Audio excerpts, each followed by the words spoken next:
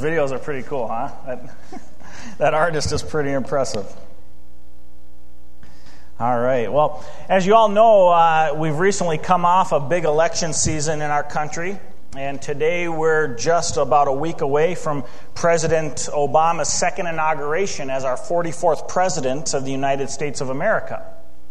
What you may not be aware of, though, is that it wasn't always a certainty that an elected president would lead the American Republic.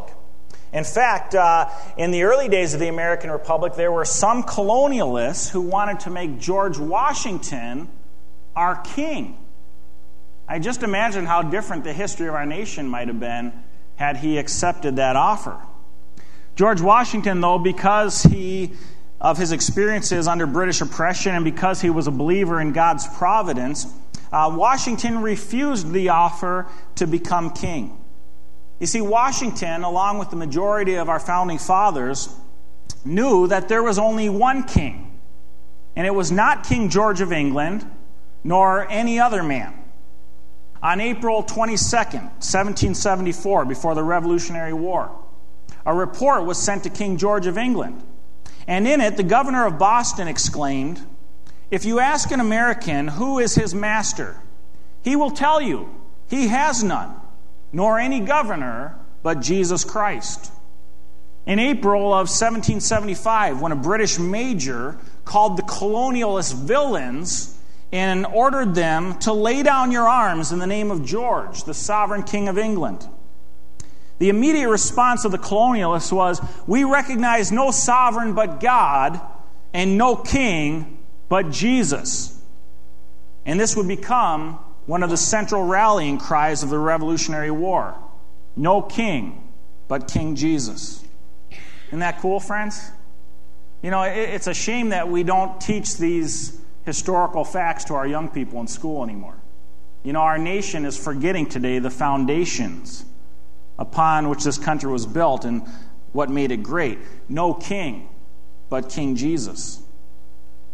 And when we come to the story of God's chosen people, the nation of Israel, I can't help but wonder how differently things may have gone for them had they too adopted the same motto as our founding fathers. But instead of crying, "No king but King Yahweh," the Israelites demanded a human king. And over the past few weeks, we've seen the trouble that this choice has got them into. We've seen how the once strong and vibrant nation of Israel was divided into two separate kingdoms by God. The northern kingdom of Israel and the southern kingdom of Judah. And last week, Pastor Rick mentioned how over the history of these two kingdoms, they would be ruled by 38 different kings. And of those, only 5 were considered good kings or godly kings. Over and over again throughout the Old Testament, we read of the other 33 kings. They did evil in the eyes of the Lord. We also saw last week how God raised up prophets within both of the two kingdoms, Israel and Judah. These prophets were godly men who received and conveyed messages from the Lord, typically exhorting the people to turn away from their sinfulness and return to God. But unfortunately, more often than not, these prophets' warnings fell upon deaf ears. And now today we come to chapter 16 of the story, or the book of 2 Kings, chapter 17, if you're following along in your own Bibles. And here in 2 Kings 17, we find that 209 years had passed, and God's patience had finally run out, particularly with the northern kingdom of Israel. You see, Israel had been exceedingly wicked during this period of the divided kingdoms. In fact, Israel had no godly kings in that 209 years. None. And so in 2 Kings 17, verses 13 through 15, we read the following. "The Lord warned Israel and Judah through all his prophets and seers, 'Turn from your evil ways. Observe my commands and decrees in accordance with the entire law that I commanded your fathers to obey, and that I delivered to you through my servants the prophets.' But they would not listen. and were as stiff-necked as their fathers, who did not trust in the Lord their God. They rejected his decrees and the covenant he had made with their fathers and the warnings he had given them. They followed worthless idols and themselves became worthless. They imitated the nations around them, although the Lord had ordered them, do not do as they do. And they did the things the Lord had forbidden them to do. Now jump down to verse 18. So the Lord was very angry with Israel and removed him from his presence. Only the tribe of Judah was left. Can you imagine hearing those words, friends? To hear God say that you have been removed from his presence. This is the ultimate judgment. See, what's happened here is that the northern kingdom of Israel finally learned a profound lesson in a very hard way. And that lesson is this: God honors the faithful, but removes his blessing from the unfaithful. And remember, friends, this didn't happen overnight. God had told the Israelites what he expected of them. And he had warned them and waited patiently for over 200 years for his people to repent.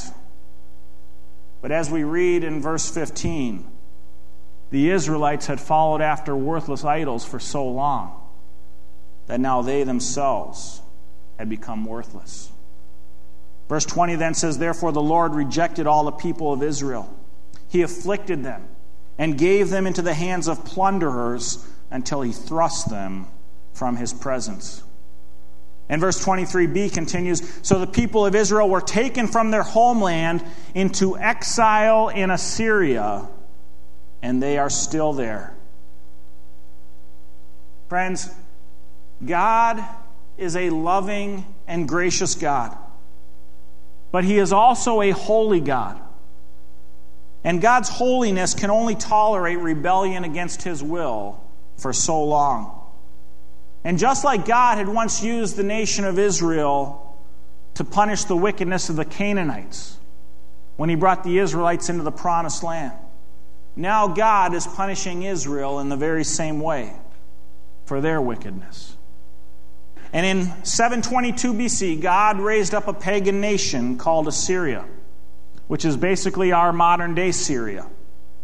And God used the Assyrians to overtake and destroy the northern kingdom of Israel and send them into exile, never to return to their homeland. Have you ever heard of the lost tribes of Israel? This is where that term comes from. The 10 tribes that made up the northern kingdom of Israel were removed from God's presence and exiled to pagan lands. They were then absorbed into other cultures, and they lost their distinction of being followers of Yahweh. Friends, please get the message of this story this morning. God is a gracious and loving God. He will welcome anyone into his loving arms if we repent from our sins and turn to him. But God is also a holy God, and he will not tolerate sin forever. And this story is a powerful reminder that it is a dangerous thing to test the patience of our holy God by living in open rebellion against him. And friends, this truth applies to both nations as well as individuals. And for us today, this truth should drive us to pray for our own nation. 237 years into our own history. How long will God's patience last with America? And this truth should inspire each of us personally to examine our own lives and to repent and seek God's forgiveness where necessary. Friends, God honors the faithful, but he will remove his blessing from the unfaithful. Well, Israel learned this lesson a hard way, in a very hard way. And now only Judah is left, the southern kingdom. And so for us, our journey through the story today in 2013 is going to move south for the winter. And no, unfortunately, we're not all going to take an all-church vacation down to Florida the next few Sundays, but the focal point of the story And our journey through God's story is now going to focus on the southern kingdom of Judah. Judah becomes the focal point of God's story in his plan of salvation for the world. And for a while, the story actually gets better. You see, while all of this stuff was going on up in the northern kingdom of Israel, Judah was being led by a king named Hezekiah. And Hezekiah was one of the good guys. He ruled the southern kingdom of Judah for 29 years. And as 2 Kings 18, verses 3 and 7 note, he did what was right in the eyes of the Lord, and the Lord was with him. He was successful in whatever he undertook. You see, friends, here's that lesson again. God honors the faithful, but removes his blessing from the unfaithful. And here we see the positive side of this principle, as God honored and blessed Hezekiah and the nation of Judah for his and for their faithfulness to him. But now I want you to look and see what happens as a result of Hezekiah's faithfulness. Verse 7 ends with this: He, Hezekiah, rebelled against the king of Assyria and did not serve him. Friends, you know how in westerns or cowboy movies you get to that point in the film where you just sense a showdown is coming? You know what I'm saying? You know, right? Friends, this is that point, okay? A showdown is coming. You see, the Assyrians are only 35 miles north of Jerusalem at this time. That's all that separated the now conquered northern kingdom of Israel from Jerusalem, the capital of Judah. And since they had just destroyed Israel, the king of Assyria decides he's now going to come against Judah and conquer them as well. But you see, Hezekiah trusts in the Lord, and so he's not going to back down. So while the Assyrians begin their march south, conquering the cities of Judah, Hezekiah had begun rallying the people of Jerusalem to put their trust in the Lord for their deliverance. Well, eventually the Assyrians surround Jerusalem, and the king of Assyria sends the commander of his army to the gates of Jerusalem, and he starts talking trash to all the people of Jerusalem who are watching the siege from the top of the city walls. In verse 19, the Assyrian commander shouts to the people of Jerusalem, "On what are you basing this confidence of yours? On whom are you depending that you rebel against me?" That's a great question, isn't it? It's a great question even for us today. If someone were to ask you, on what are you basing your confidence? What would you tell them?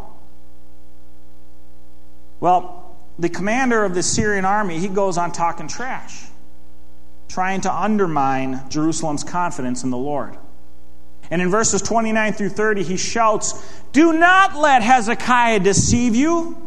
He cannot deliver you from my hand. Do not let Hezekiah persuade you to trust in the Lord when he says the Lord will surely deliver us. This city will not be given into the hand of the king of Assyria." And then in verse 35, this commander scoffs, "How then can the Lord deliver Jerusalem from my hand?" Now, friends, talk about stupidity.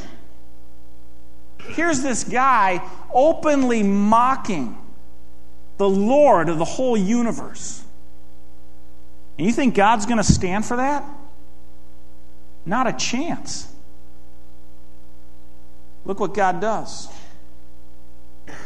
Verse 19. I'm sorry. Let me say this. In response to these threats, Hezekiah had gone into the temple to pray. This is great. And he sent messengers to the prophet Isaiah asking him to pray for the people of Jerusalem too. Now, Isaiah is considered one of the major prophets of the Old Testament. And he comes back to Hezekiah and basically says to him, "Hezekiah, don't fear. God's got your back." And in 2 Kings 19, 20 through 34, we read one of the greatest statements of God's sovereignty, power, and protection for his people, found in all of Scripture. Look at some of what God says to the prophet Isaiah. To the Assyrian king in verse 22 through 23, God says this, Who is it you have ridiculed and blasphemed? Against whom have you raised your voice and lifted your eyes in pride? Against the Holy One of Israel. By your messengers you have ridiculed the Lord. In verse 27 and 28, God continues, but I know where you are, and when you come and when you go, and how you rage against me. Because you rage against me, and because your insolence has reached my ears, I will put my hook in your nose and my bit in your mouth, and you will return by the way you came.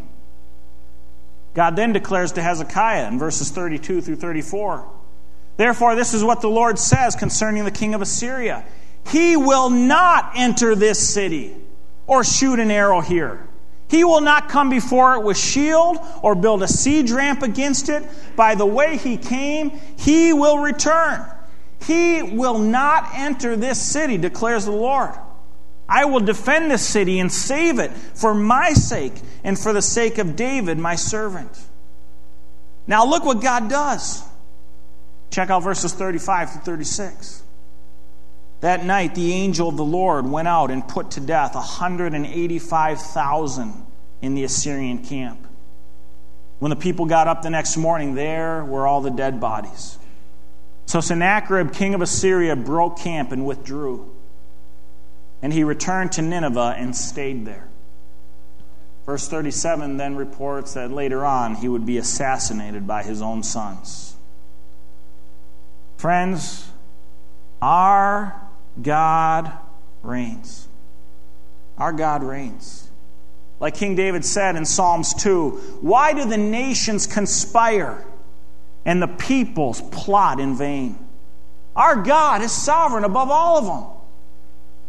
And as the Apostle Paul said in Romans 8:31, if God is for us, who can be against us? No one. No one. See, friends, Hezekiah trusted in the Lord. And God honored him and the people of Jerusalem for their faith. And God sent his angel to fight for them and to deliver them. Now, I've heard skeptics scoff at stories like this. And I've heard many people question if God still does miracles like this today. Does God still send angels to fight on behalf of his people? Friends, I'll tell you something. He absolutely does. He absolutely does. And I've heard countless stories, incredible stories of God's miraculous deliverance. In fact, just this recently, I've been reading a book. It's available in our church library. I've actually got it checked out now, so you're going to have to wait your turn. But an incredible book. It's called A Table in the Presence, written by Lieutenant Kerry Cash, a chaplain in the United States Marine Corps. This chaplain served in Operation Iraqi Freedom, and this book is full of stories, miraculous stories of how God delivered his people, Christians serving in our armed forces during Operation Iraqi Freedom. Incredible book. In fact, in one of the chapters, Lieutenant Cash tells the story of April 10th, 2003, which was one of the most intense days of fighting in Operation Iraqi Freedom. It was the day the U.S. troops moved into the city center of Baghdad. Incredible, intense warfare they experienced. The day after this intense firefight, this chaplain spent the entire day going through the camp listening to miraculous stories from believers, men and women, soldiers who had seen miracles take place as God protected them. He says the day after the battle, it was unmistakable that the angels had been there. He says, all day I listened to the stories. Alpha Company's Lance Corporal James Miller and countless others recalled that they saw waves of RPG rockets screaming straight for them, shot from point-blank range. Yet at the last second, the missiles curved wildly as if they had been batted away in midair. Private First Class Timothy Pulowski recalled an RPG that was headed straight for him. The missile was coming so fast that Pulowski didn't even have time to close his eyes or duck for cover. At the last second, when it was only a few feet from where he was standing, it suddenly jerked upwards and to the left, as if it were being pulled by an unseen rope. Corporal Mike Cash, who was riding the back of Gunny Boer's soft-skin Humvee, showed me the ragged entry and exit holes where the enemy AK-47 rounds had passed through the green cloth coverings on each side of him. And he showed me where he had been hunkered down. Neither Cash nor I nor anyone else could explain why the rounds did not strike his body. A newly baptized Christian, Cash, with tears in his eyes, could only believe that he had been protected by the angel of the Lord. Major Steve Arms, our unit's operations officer and third in command of the battalion, said that during the worst part of the fight, he remembered looking up at an overpass just ahead of him. And he saw that it was lined with armored personnel carriers from end to end like a steel wall. But something caught his attention that made him take a second look. These armored personnel carriers were not marked, whereas all of the battalion's vehicles had the clear and distinct markings of our unit painted in bold white letters and numbers. The ones Arms and his men saw had nothing painted on them at all. As the operations officer, he of all men in the battalion knew exactly where the various units were positioned and what they looked like. But he had no idea to whom those strange armored personnel carriers belonged. They were unmarked and out of place. And none of it added up, except for the fact that their position on the bridge provided a perfect shield from the incoming enemy rounds that were hailing down from the rooftops and balconies above them. In the heat of battle, Arms simply sloughed it off and kept fighting. But days after the battle, he had to think twice. Going back to that same intersection, Arms tried to relocate the overpass on which the strange armored personnel carriers had been lined, as if in a steel column. But he searched to no avail. No matter what direction he looked, north, south, east, west, the overpass simply wasn't there. What had he seen? Was it a figment of his imagination? Was it a mental misfire in the heat of battle? The truth is, his account wasn't the first time something like that had happened in a war. The Hebrew Scriptures relate a similar story in 2 Kings chapter 6, describing what the prophet Elijah and his servants saw thousands of years ago. Therefore, he sent horses and chariots and a great army there, and they came by night and surrounded the city. And when the servant of the man of God arose early and went out, there was an army surrounding the city with horses and chariots. And his servant said to him, "Alas, my master, what shall we do?" So Elisha answered, "Do not fear, for those who are with us are more than those who are with them." And Elisha prayed and said, "Lord, I pray, open his eyes that he may see."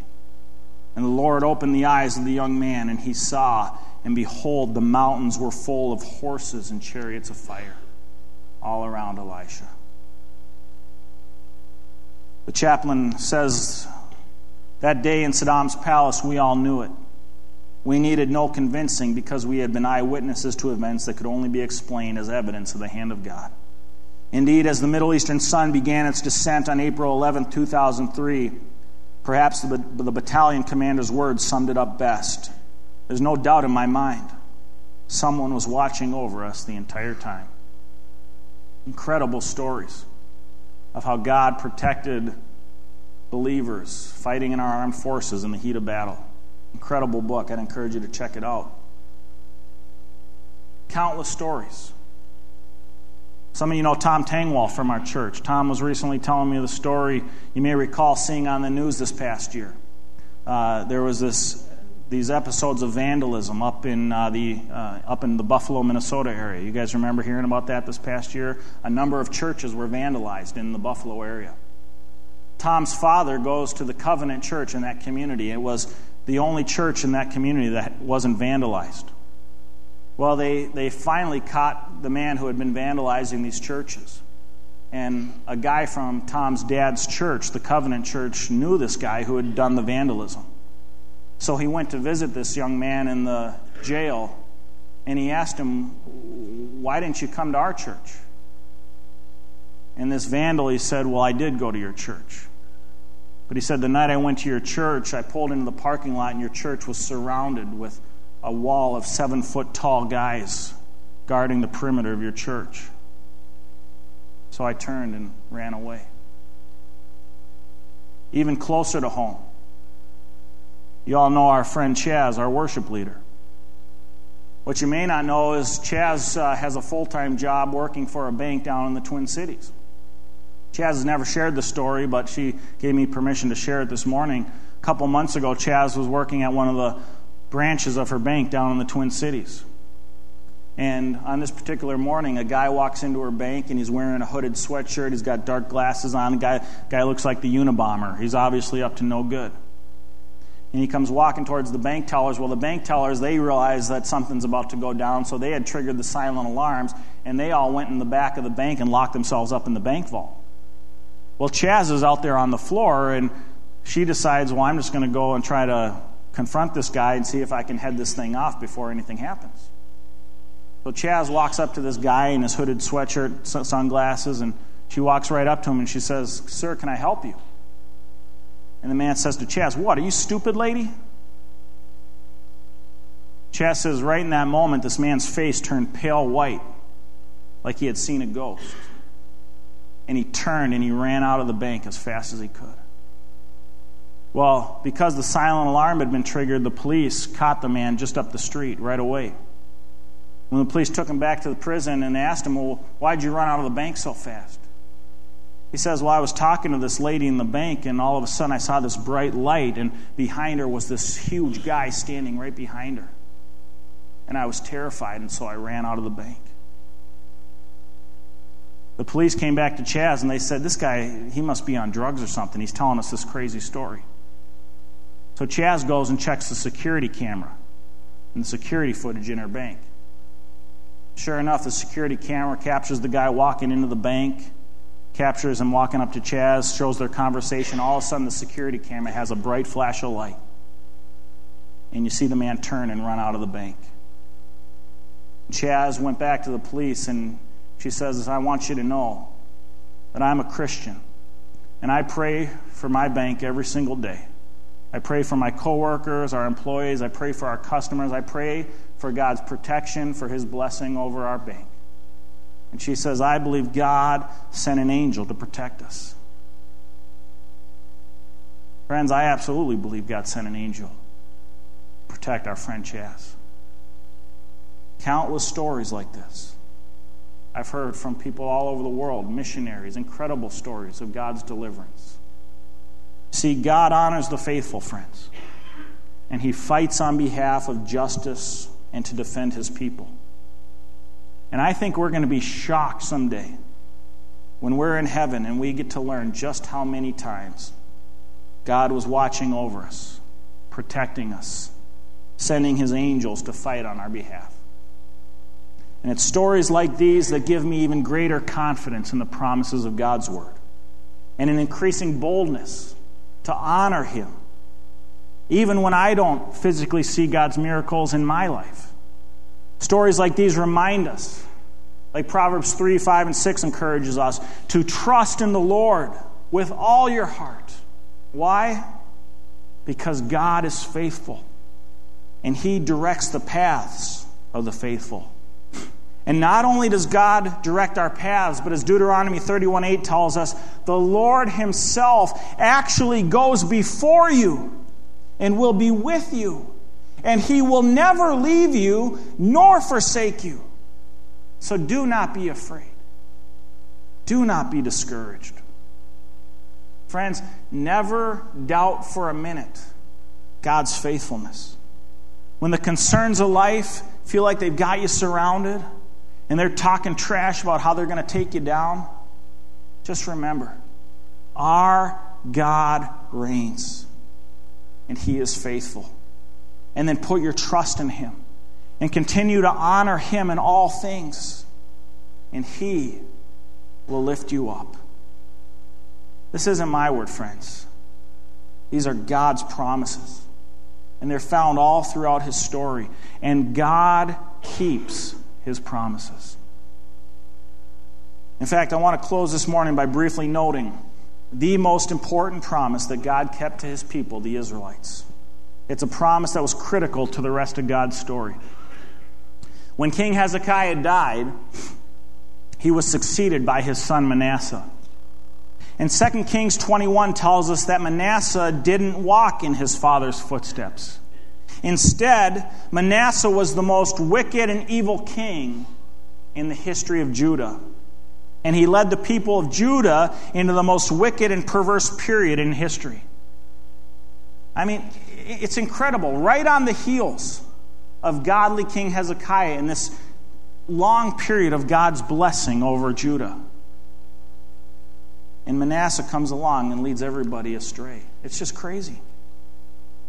Friends, you know how we hear this debate in our culture today about whether or not the personal beliefs and morality of our leaders matter? Friends, they absolutely matter. People will inevitably follow their leaders' examples, for good or for bad. And here in this story, as we saw with the northern kingdom Israel, God eventually pronounced judgment on the southern kingdom of Judah for their rebellion and their wickedness.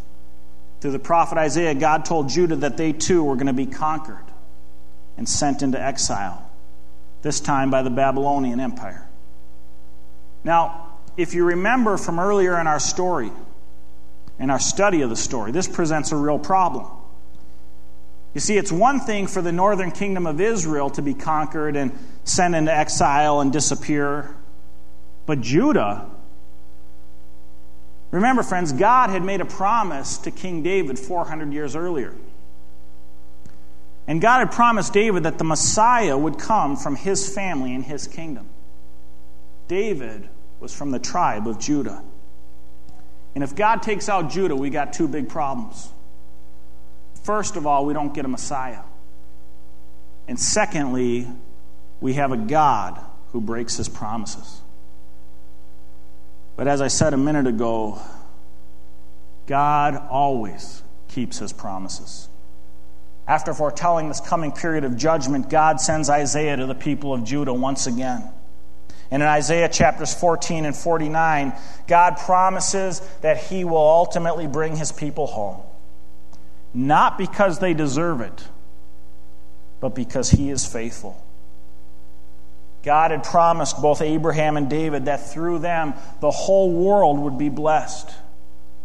And God intended to keep these promises so that all of us might have an opportunity to have a relationship with him through the Messiah. In Isaiah 49, verses 23 and 26, God declares that after he restores Judah from exile, then you will know that I am the Lord. Those who hope in me will not be disappointed. Then all mankind will know that I, the Lord, am your Savior, your Redeemer, the Mighty One of Jacob. Friends, you see where this is going? The clock is ticking, and God is working in history. Little by little, God is revealing his plan for the coming of the Messiah. The Messiah we now know, who we just celebrated 2 weeks ago at Christmas. Jesus Christ, our Savior and our Lord. Well, I need to wrap this up this morning. I'm just getting warmed up here, but as I close this morning, I want to finish where I started. And as we think about how we apply this section of the story to our own lives, there's a lot I could say, but I think the primary takeaway today is a simple question. A simple question that all of us must ask. Who is the king of my life? Who is the king of my life? Have I put my trust in the Lord? Am I faithfully living for him, honoring him in all I do and say? Can I declare with boldness that the rallying cry of my life is no king but King Jesus? God's word is clear, friends. When we put Jesus on the throne of our lives, we put ourselves in the best possible position for success. Like Jesus said in Matthew 6:33, but seek first his kingdom and his righteousness, and then all these things will be given to you as well. Friends, what I can tell you this morning is God honors and blesses those who are faithful to him. Now, I can't promise you what God's blessings will look like in your life, but I can promise you what Jesus has promised all of us. In John 10, verse 10, Jesus says that when we put him first in our lives, when we declare no king but King Jesus, God honors that by giving us life and life to the full. But friends, I ask you, is King Jesus on the throne of your life today? If not, you need to set that right. And I guarantee you, you'll never regret it. Because there's nothing greater than living for the Lord. Let's close in prayer. Heavenly Father, we thank you for the powerful lessons that you've given us in your word. We thank you that we can learn from the examples of those who have gone before us, both in how they've strayed from you and in those who were faithful to you. Lord Jesus, we want to be a people who live our lives under the rallying cry of no king but King Jesus. Lord Jesus, I pray that all of us would put you first in our lives, that you would sit on the throne of our lives, Lord. God, if there's anything in our lives today that we need to address, if there's any area of our life, Lord, where we've taken you off the throne and replaced you with something else or someone else, Lord, convict us of that this morning. Help us to repent of that sin and turn from that sin and put you back in your rightful place. God, you promise that you honor the faithful. And we want to honor you, Lord. We want to live for you. Not, Lord, so that we receive your blessings, but because you just deserve it. Because you are the King. And it's just a secondary benefit that you promise to honor the faithful and bless them, Lord. Lord Jesus, I pray that we would live for you in all that we do and all that we say. And in doing that, Lord, I pray that we would know and remember that you always walk with your people. That you go before us, you walk with us, you fight on our behalf, you defend the faithful. What an awesome encouragement and promise. Let that inspire us to live more boldly for you, knowing that the God of the universe is on our side and will never leave us or forsake us. We pray this in Jesus' name.